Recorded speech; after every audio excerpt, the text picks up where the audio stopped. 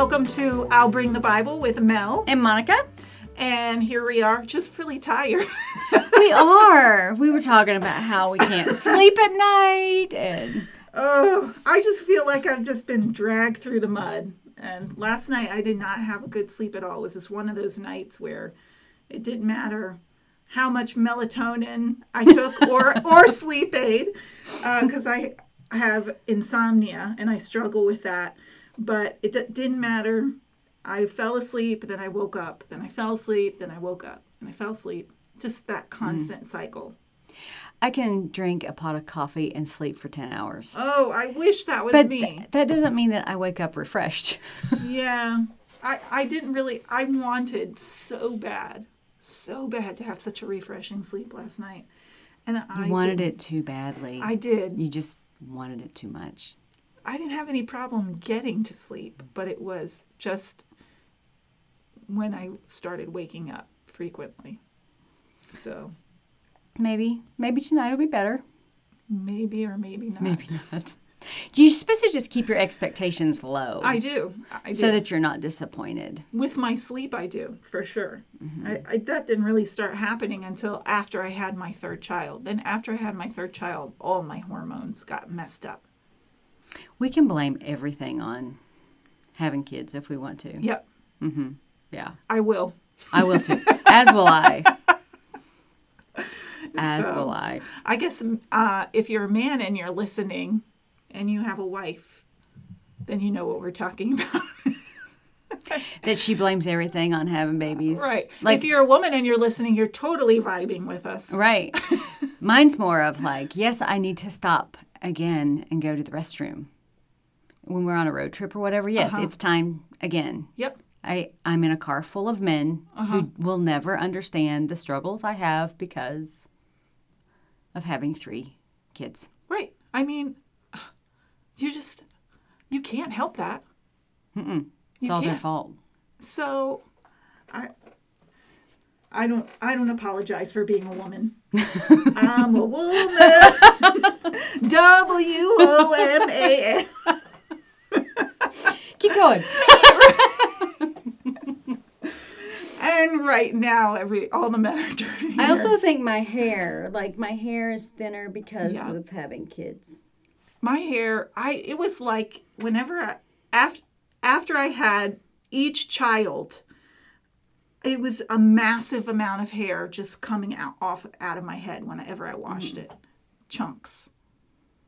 The sacrifices that we make.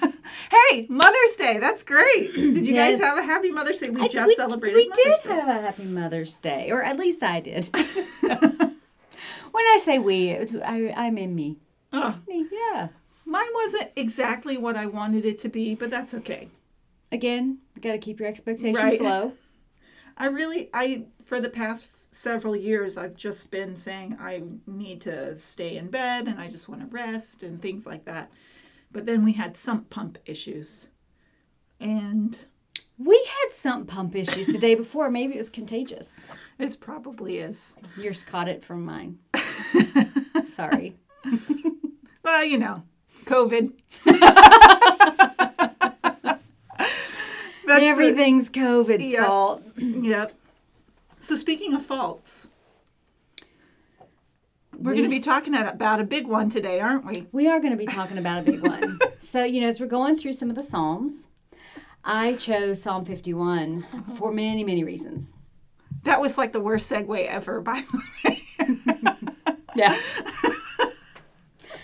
Oh, faults, blah, blah, blah. But I chose Psalm 51 first because it was the very first entire chapter of the Bible that I memorized. And we had to learn a passage once a month. The whole school did.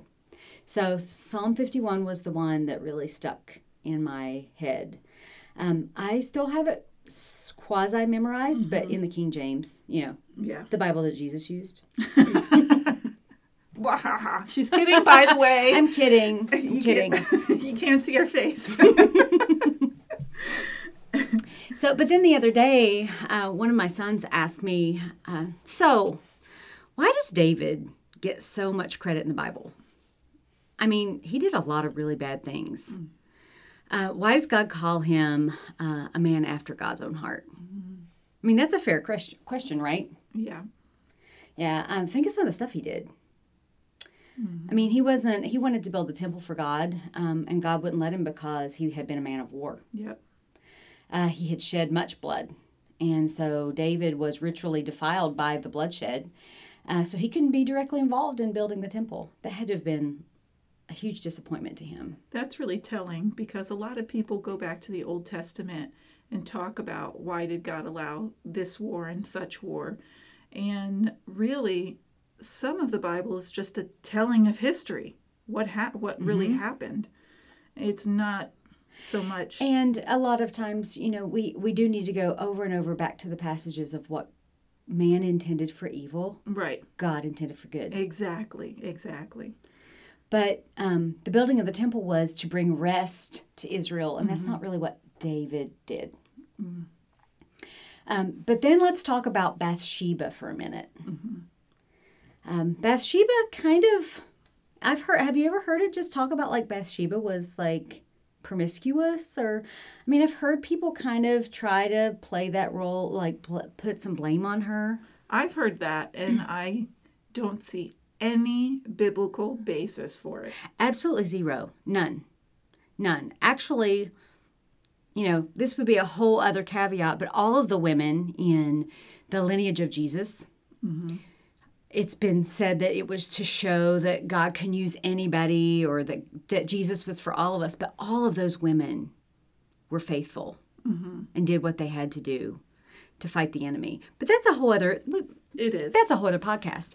But anyway, I just kind of getting on my defending Bathsheba a little bit. Oh, personally. But she was married to Uriah the Hittite, a soldier that was faithful to his king. David saw her bathing and lusted after her. He took her and slept with her, and she became pregnant.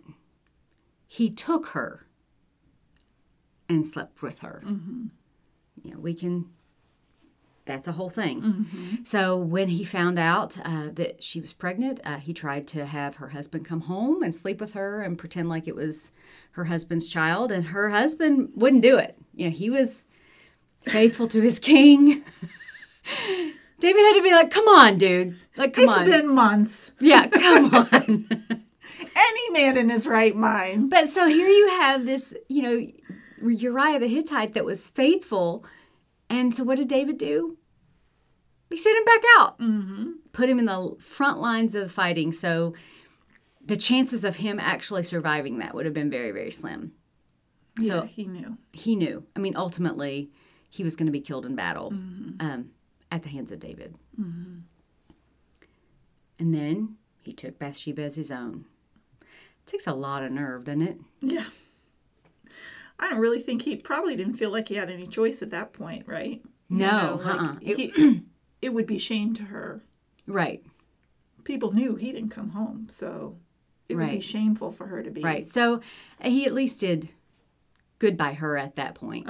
But it took a whole lot of doing poor decisions before.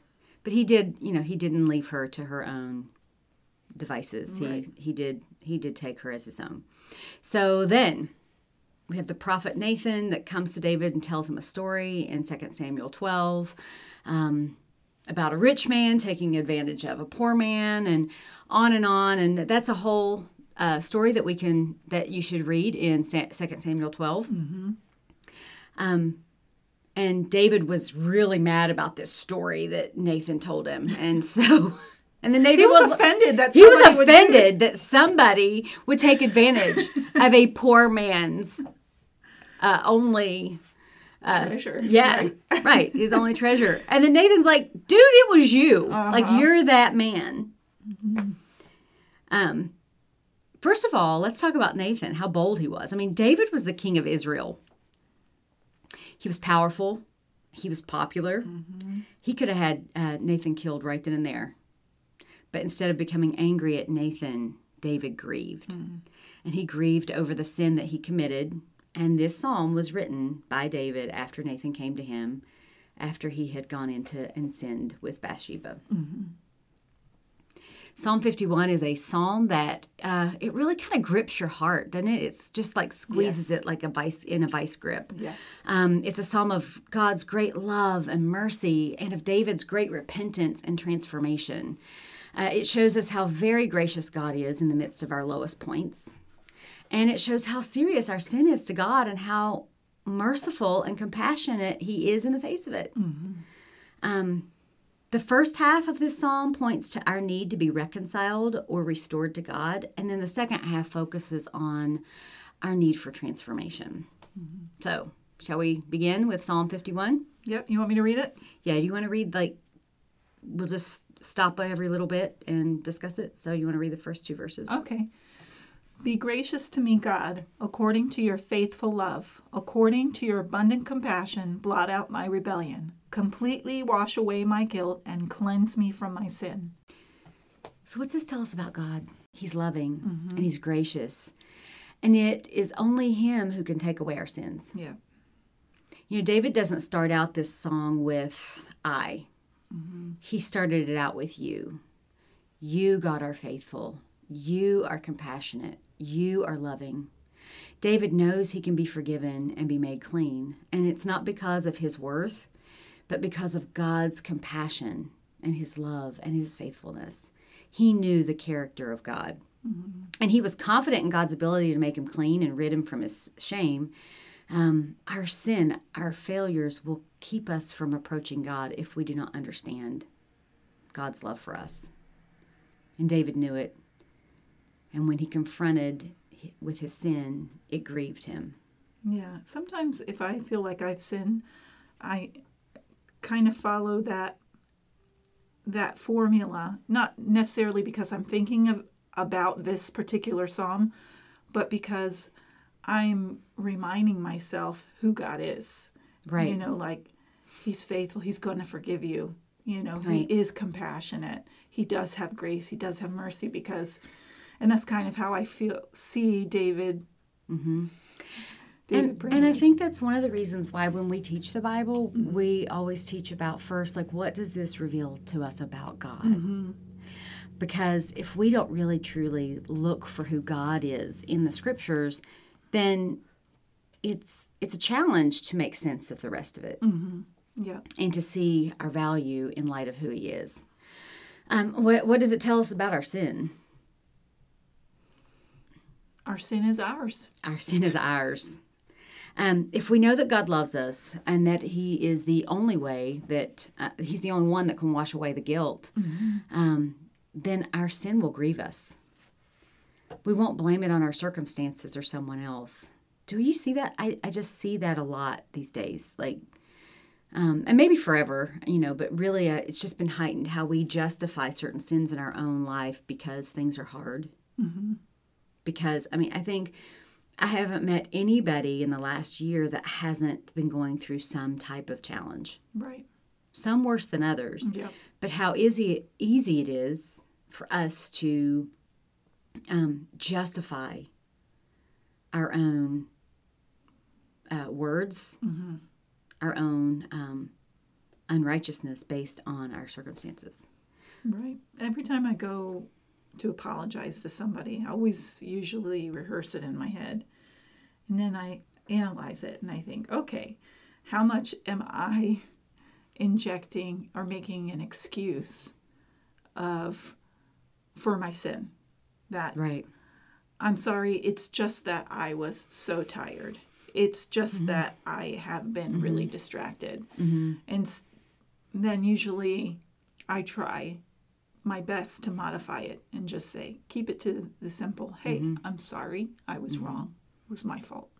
I think we do this a lot of times too in gossip. Like we can spill out a whole lot of gossip in the name of a prayer request. Yep, that's true.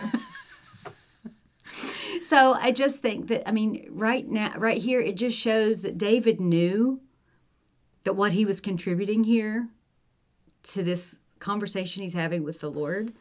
It's like Jonathan Edwards says, you contribute nothing to your own salvation except the sin that made it necessary. He knew of God's great mercy.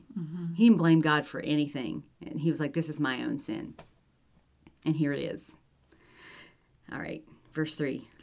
For I am conscious of my rebellion, and my sin is always before me. Against you, you alone, I have sinned and done this evil in your sight. So you are right when you pass sentence. You are blameless when you judge. When we sin, who are we first and foremost sinning against? Do we really think, do we stop and think about that? Here it is with David. His sin has been revealed to him. He's guilty. He's accountable. And it's easy just to talk about this as David, but we could even say, my sin when it's revealed to me. I am guilty. Mm-hmm. I am accountable. My sin is a direct offense toward God. Sin is always primarily against God. Mm-hmm. Our sin affects a lot of other people. It can cause a lot of collateral damage. Oh, yeah. But one of the things about God being the primary person that we offend when we sin is that he is also just and merciful. So therefore, when we repent, we are also always forgiven by the primary target because he's faithful and he's merciful and gracious. He's just to forgive us. So the righteous judge who makes all sin right is forgiving us. So I think even if, we've sinned against someone, like if I sin against you and you can't find it in your heart to forgive me, that would be very, very sad. But we can still live in freedom knowing that the righteous judge has forgiven us. By the way. All right, moving on. Okay, verse 5. Indeed, I was guilty when I was born. I was sinful when my mother conceived me. Surely you desire integrity in the inner self, and you teach me wisdom deep within. Purify me with hyssop, and I will be clean. Wash me, and I will be whiter than snow. Let me hear joy and gladness. Let the bones you have crushed rejoice. Turn your face away from my sins and blot out all my guilt. So in verse 5, David isn't just acknowledging that he sinned here, but he was acknowledging that he had a sin problem. Mm-hmm. Without Jesus' redeeming work, we all have a sin problem. Yeah. And I think we really don't get this sometimes. We focus on our outward sin, the action, but we fail to deal with the root, the motive. Yes. And that's what Jesus was addressing over and over again on the Sermon on the Mount. It's how we become legalistic. We just look for those outward sins. And if we can just stop that, then we don't really have to deal with what's deep inside of us. Right. And it's a whole life problem that we inherit from our parents. Right. A lot of my sin issues stem from what's happened in my past, namely my childhood. Mm-hmm. If I trace it all the way back, a lot of my sin issues come from insecurity. Mm-hmm. And it's very convenient to use that insecurity as an excuse. Oh, well, what happened to me when I was young, XYZ. But the problem is that I'm responsible for my sin now. What I do with that insecurity. Right. Am I gonna deal with that in a healthy way, or am I gonna choose to speak things from my own insecurity? That's my struggle, my personal struggle. Yeah. And we are inheriting some bent towards sin, regardless of what it is. And it's a whole life problem. David here needed more than just forgiveness. Forgiveness is not really enough. Mm-hmm. We need to be transformed. Yes. David here knew that only God could give him the wisdom to reveal truth to him. And he knew that only God could forgive him and then change his heart. And that's what the second half that we're going to move into with this psalm is all about. It's, we know God is gracious. We know we've sinned. We've repented. And now moving on to being transformed, to not go back into that sinful past. Yes. In verse 10 it says, God, create in me a clean heart. Oh, so that's a different translation. It says, God, create a clean heart for me. This is your This is the CSB. CSB. This is the CSB. Okay. Starting in verse 10, it says, God, create a clean heart for me and renew a steadfast spirit within me. Do not banish me from your presence or take your Holy Spirit from me. Restore the joy of your salvation to me and sustain me by giving me a willing spirit. Then I will teach the rebellious your ways, and sinners will return to you.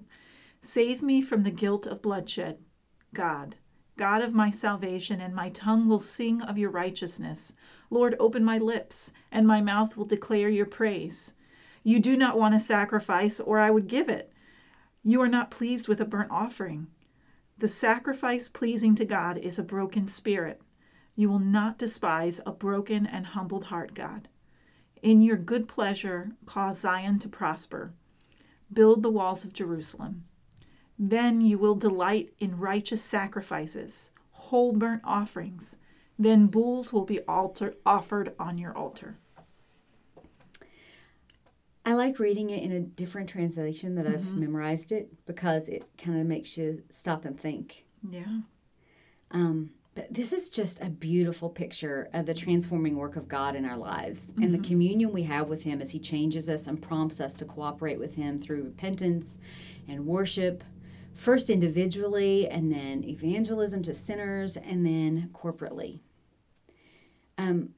What are some of the things we see David ask of God confidently? Because he knows that God's going to do it. Well, I did notice that, like you pointed out, he's transitioned now into me. Mm-hmm. So he was saying you, now he's saying me. And he's confident. It sounds like, he wants this cleansing that only God can give. Yeah.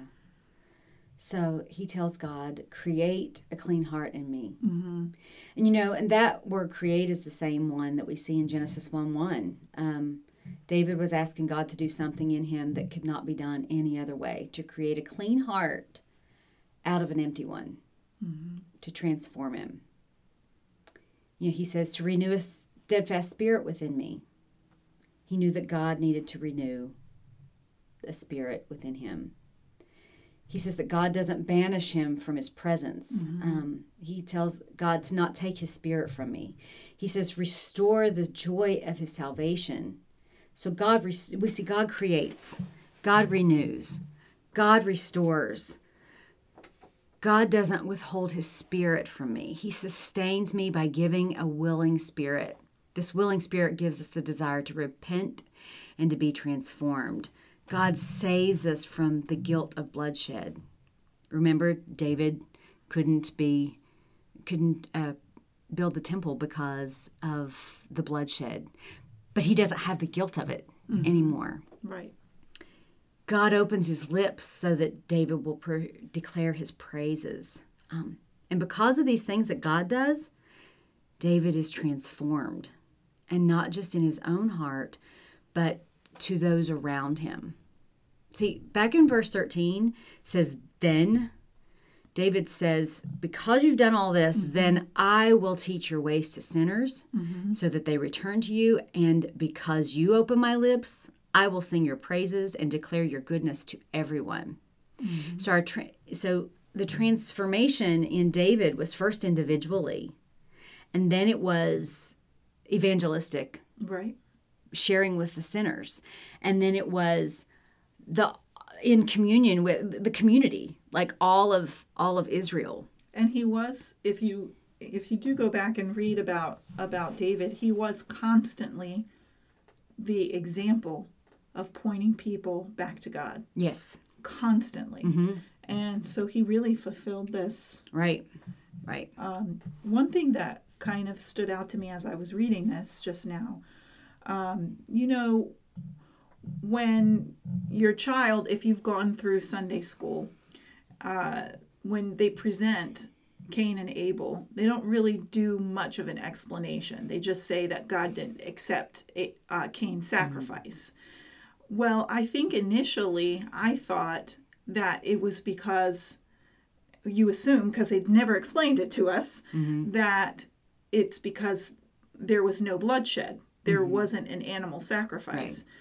Right. But here you can kind of clearly see that it's a heart condition. It was very much 100% a heart condition. Right. And of course I had learned that after the fact when I was an adult, but I do have a little bit of a beef with Sunday school curriculum in that era. Always get in that era where we didn't always get the full story or the full explanation. Right. But Cain was giving what he had. That's what he worked on. That was what he considered the fruits of his labor. But it was really a part of his heart condition, which we see clearly here. Right. That kind of makes me, on a side note, just really want to give a shout out to our youth director. I mean, our children's director, because our friends Travis and Amanda Morris are they are not hiding things from our kids. They are laying out the heart problems that we have. And when we get to verse 17, David tells us that God wants what God wants from us. He doesn't want our actions to change. What he wants is a broken spirit. He wants us to have a repentant heart. Back in Isaiah 66, it tells us that God doesn't accept sacrifices from those who do not repent. And I think this passage shows that when God's people are repentant and truly transformed, then we see those around us change. Verses 18 and 19 says that God will cause Zion to prosper and build walls around Jerusalem. And that's how God's kingdom works. When God's people are transformed by God's grace and given a broken heart that leads to repentance, we not only change, but we change our sphere of influence. Do we see this? Do we believe this? Think about this history of the church as the character of church under persecution in the first couple of centuries, or even throughout history. The character of the church under persecution has caused the church to explode and to grow and reach the ends of the earth. I think here in the West, we are so worried about how everyone else is acting right now in our present cultural climate that we are too busy to repent ourselves. Would you say that's fair? I would say that's fair. There's an increasing amount of criticism out there about, and other people calling other people hypocrites and things like that. And we're all hypocrites. We are. More and more I just realize, if I take care of my heart, if I'm in my corner and I'm trying to do my things, because I have my share of calling things out. I'm a justice seeker, but if I'm taking care of myself, my heart, what's going on in here, then that's what I'm supposed to do. Right. And a lot of times when we are justice seekers, we don't look at the whole big picture. Right. We see one small angle. And I think if we have a repentant heart, and God reveals that truth to us, then we can see that bigger picture because he reveals it to us. Because we are called to, show mercy and to be humble and to promote justice. All those things are so hard. Those are, and they're really hard when we are looking at it from one angle. Yeah. And that's not the angle of a repentant heart from ourselves. It's like taking the big old log out of our eye. I know. And I just think, wonder if I just truly lived a repentant life. Because repentance, we've talked about this before multiple times on the podcast. Repentance is turning. Right. Turning away from sin and turning toward God. And our purpose as believers is to glorify God and enjoy him forever, to reveal Jesus to everyone. And that's what David's doing here. God dealt with David's heart. He transformed David's heart when David was repentant, and then David shared the good news of that repentance. He pointed sinners back to the Lord. He pointed Israel back to the Lord. And that's something we could really learn from David. So circling back to my son's original question, why does David get so much credit? He grieved his sin. He knew the love of God. He shared the love of God. He was repentant. He was transformed. His repentance and transformation impacted those around him in his sphere of influence and beyond. I mean, it's still impacting us today. And through his line, Jesus came. Right. He glorified the Lord for generations. So, and do we get how this kind of goes back to what we talked about in Psalm 1? yeah. The righteous way of man. the righteous. The way of the wicked. Yes. And for a little while, David was there, sitting, standing, and doing all the things. postures of sin. Right, but he got out of it, and he started back on the righteous path. So God used Nathan.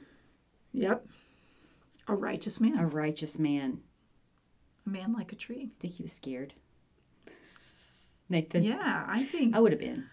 I mean, it's a king. Didn't David respect him? Wasn't he known? He did. Yeah, I mean, but that's still like you're about to call out the king. You're about to call out the king. He went about it in a good way. He did. He was very smart. wise. He was full of wisdom. I mean, Nathan. doing it in a story. In a story. Does it sound familiar? David's like, no, it doesn't sound familiar. Wait a minute. Now I'm going to call you out. Now I'm going to call you out. So what's that look like for us? You know? Not necessarily calling out sin like Nathan did, but I think sometimes, I think obviously we are asked to call out sin in other people's lives. Absolutely. If we don't see a change. I'm called to call out your sin. I think, though, I think in a way we have a good enough rapport that there's a way that we talk to each other that keeps each other in check. That's part of living in community. Right. Mm-hmm. And it says, and Jesus said on the Sermon on the Mount, he didn't say to take the log out of your own eye and mind your business. Right. He says take the log out of your own eye so that. That's why you have to live in community, so you can feel comfortable and know when someone's correcting you, but doing it in a loving way. There's a way to do it. Just revealing truth to one another. Right. Yes. Exactly. Mm-hmm. Exactly. Out of love. Mm-hmm. Yep. So, I mean, that's at least how I think it looks like now. I definitely also think there's biblical precedent to do this in a way that is confrontational, but also I think what he's saying here is like, don't be like, oh, look what they're doing, and right. I'm so good. This really comes down to being transformed. Right. By the renewing of our mind. And from that, speaking truth and love to those around us. And that means that we're putting in healthy things and not continually. But if you're not but if you're not being transformed by your repentance, then maybe your repentance is not quite there yet. Just keep yourself in check, The thing is constant communication with God.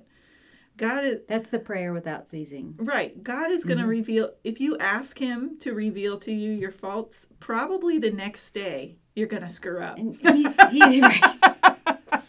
Yeah. And he's going to show you. But that was the whole thing too. Like God came to David. Yeah. God came to David. And God comes to us and he gives us a heart to surrender to him. Yep. And so with that, That's a good word. Yeah. Yeah. We want to talk about how tired we are again.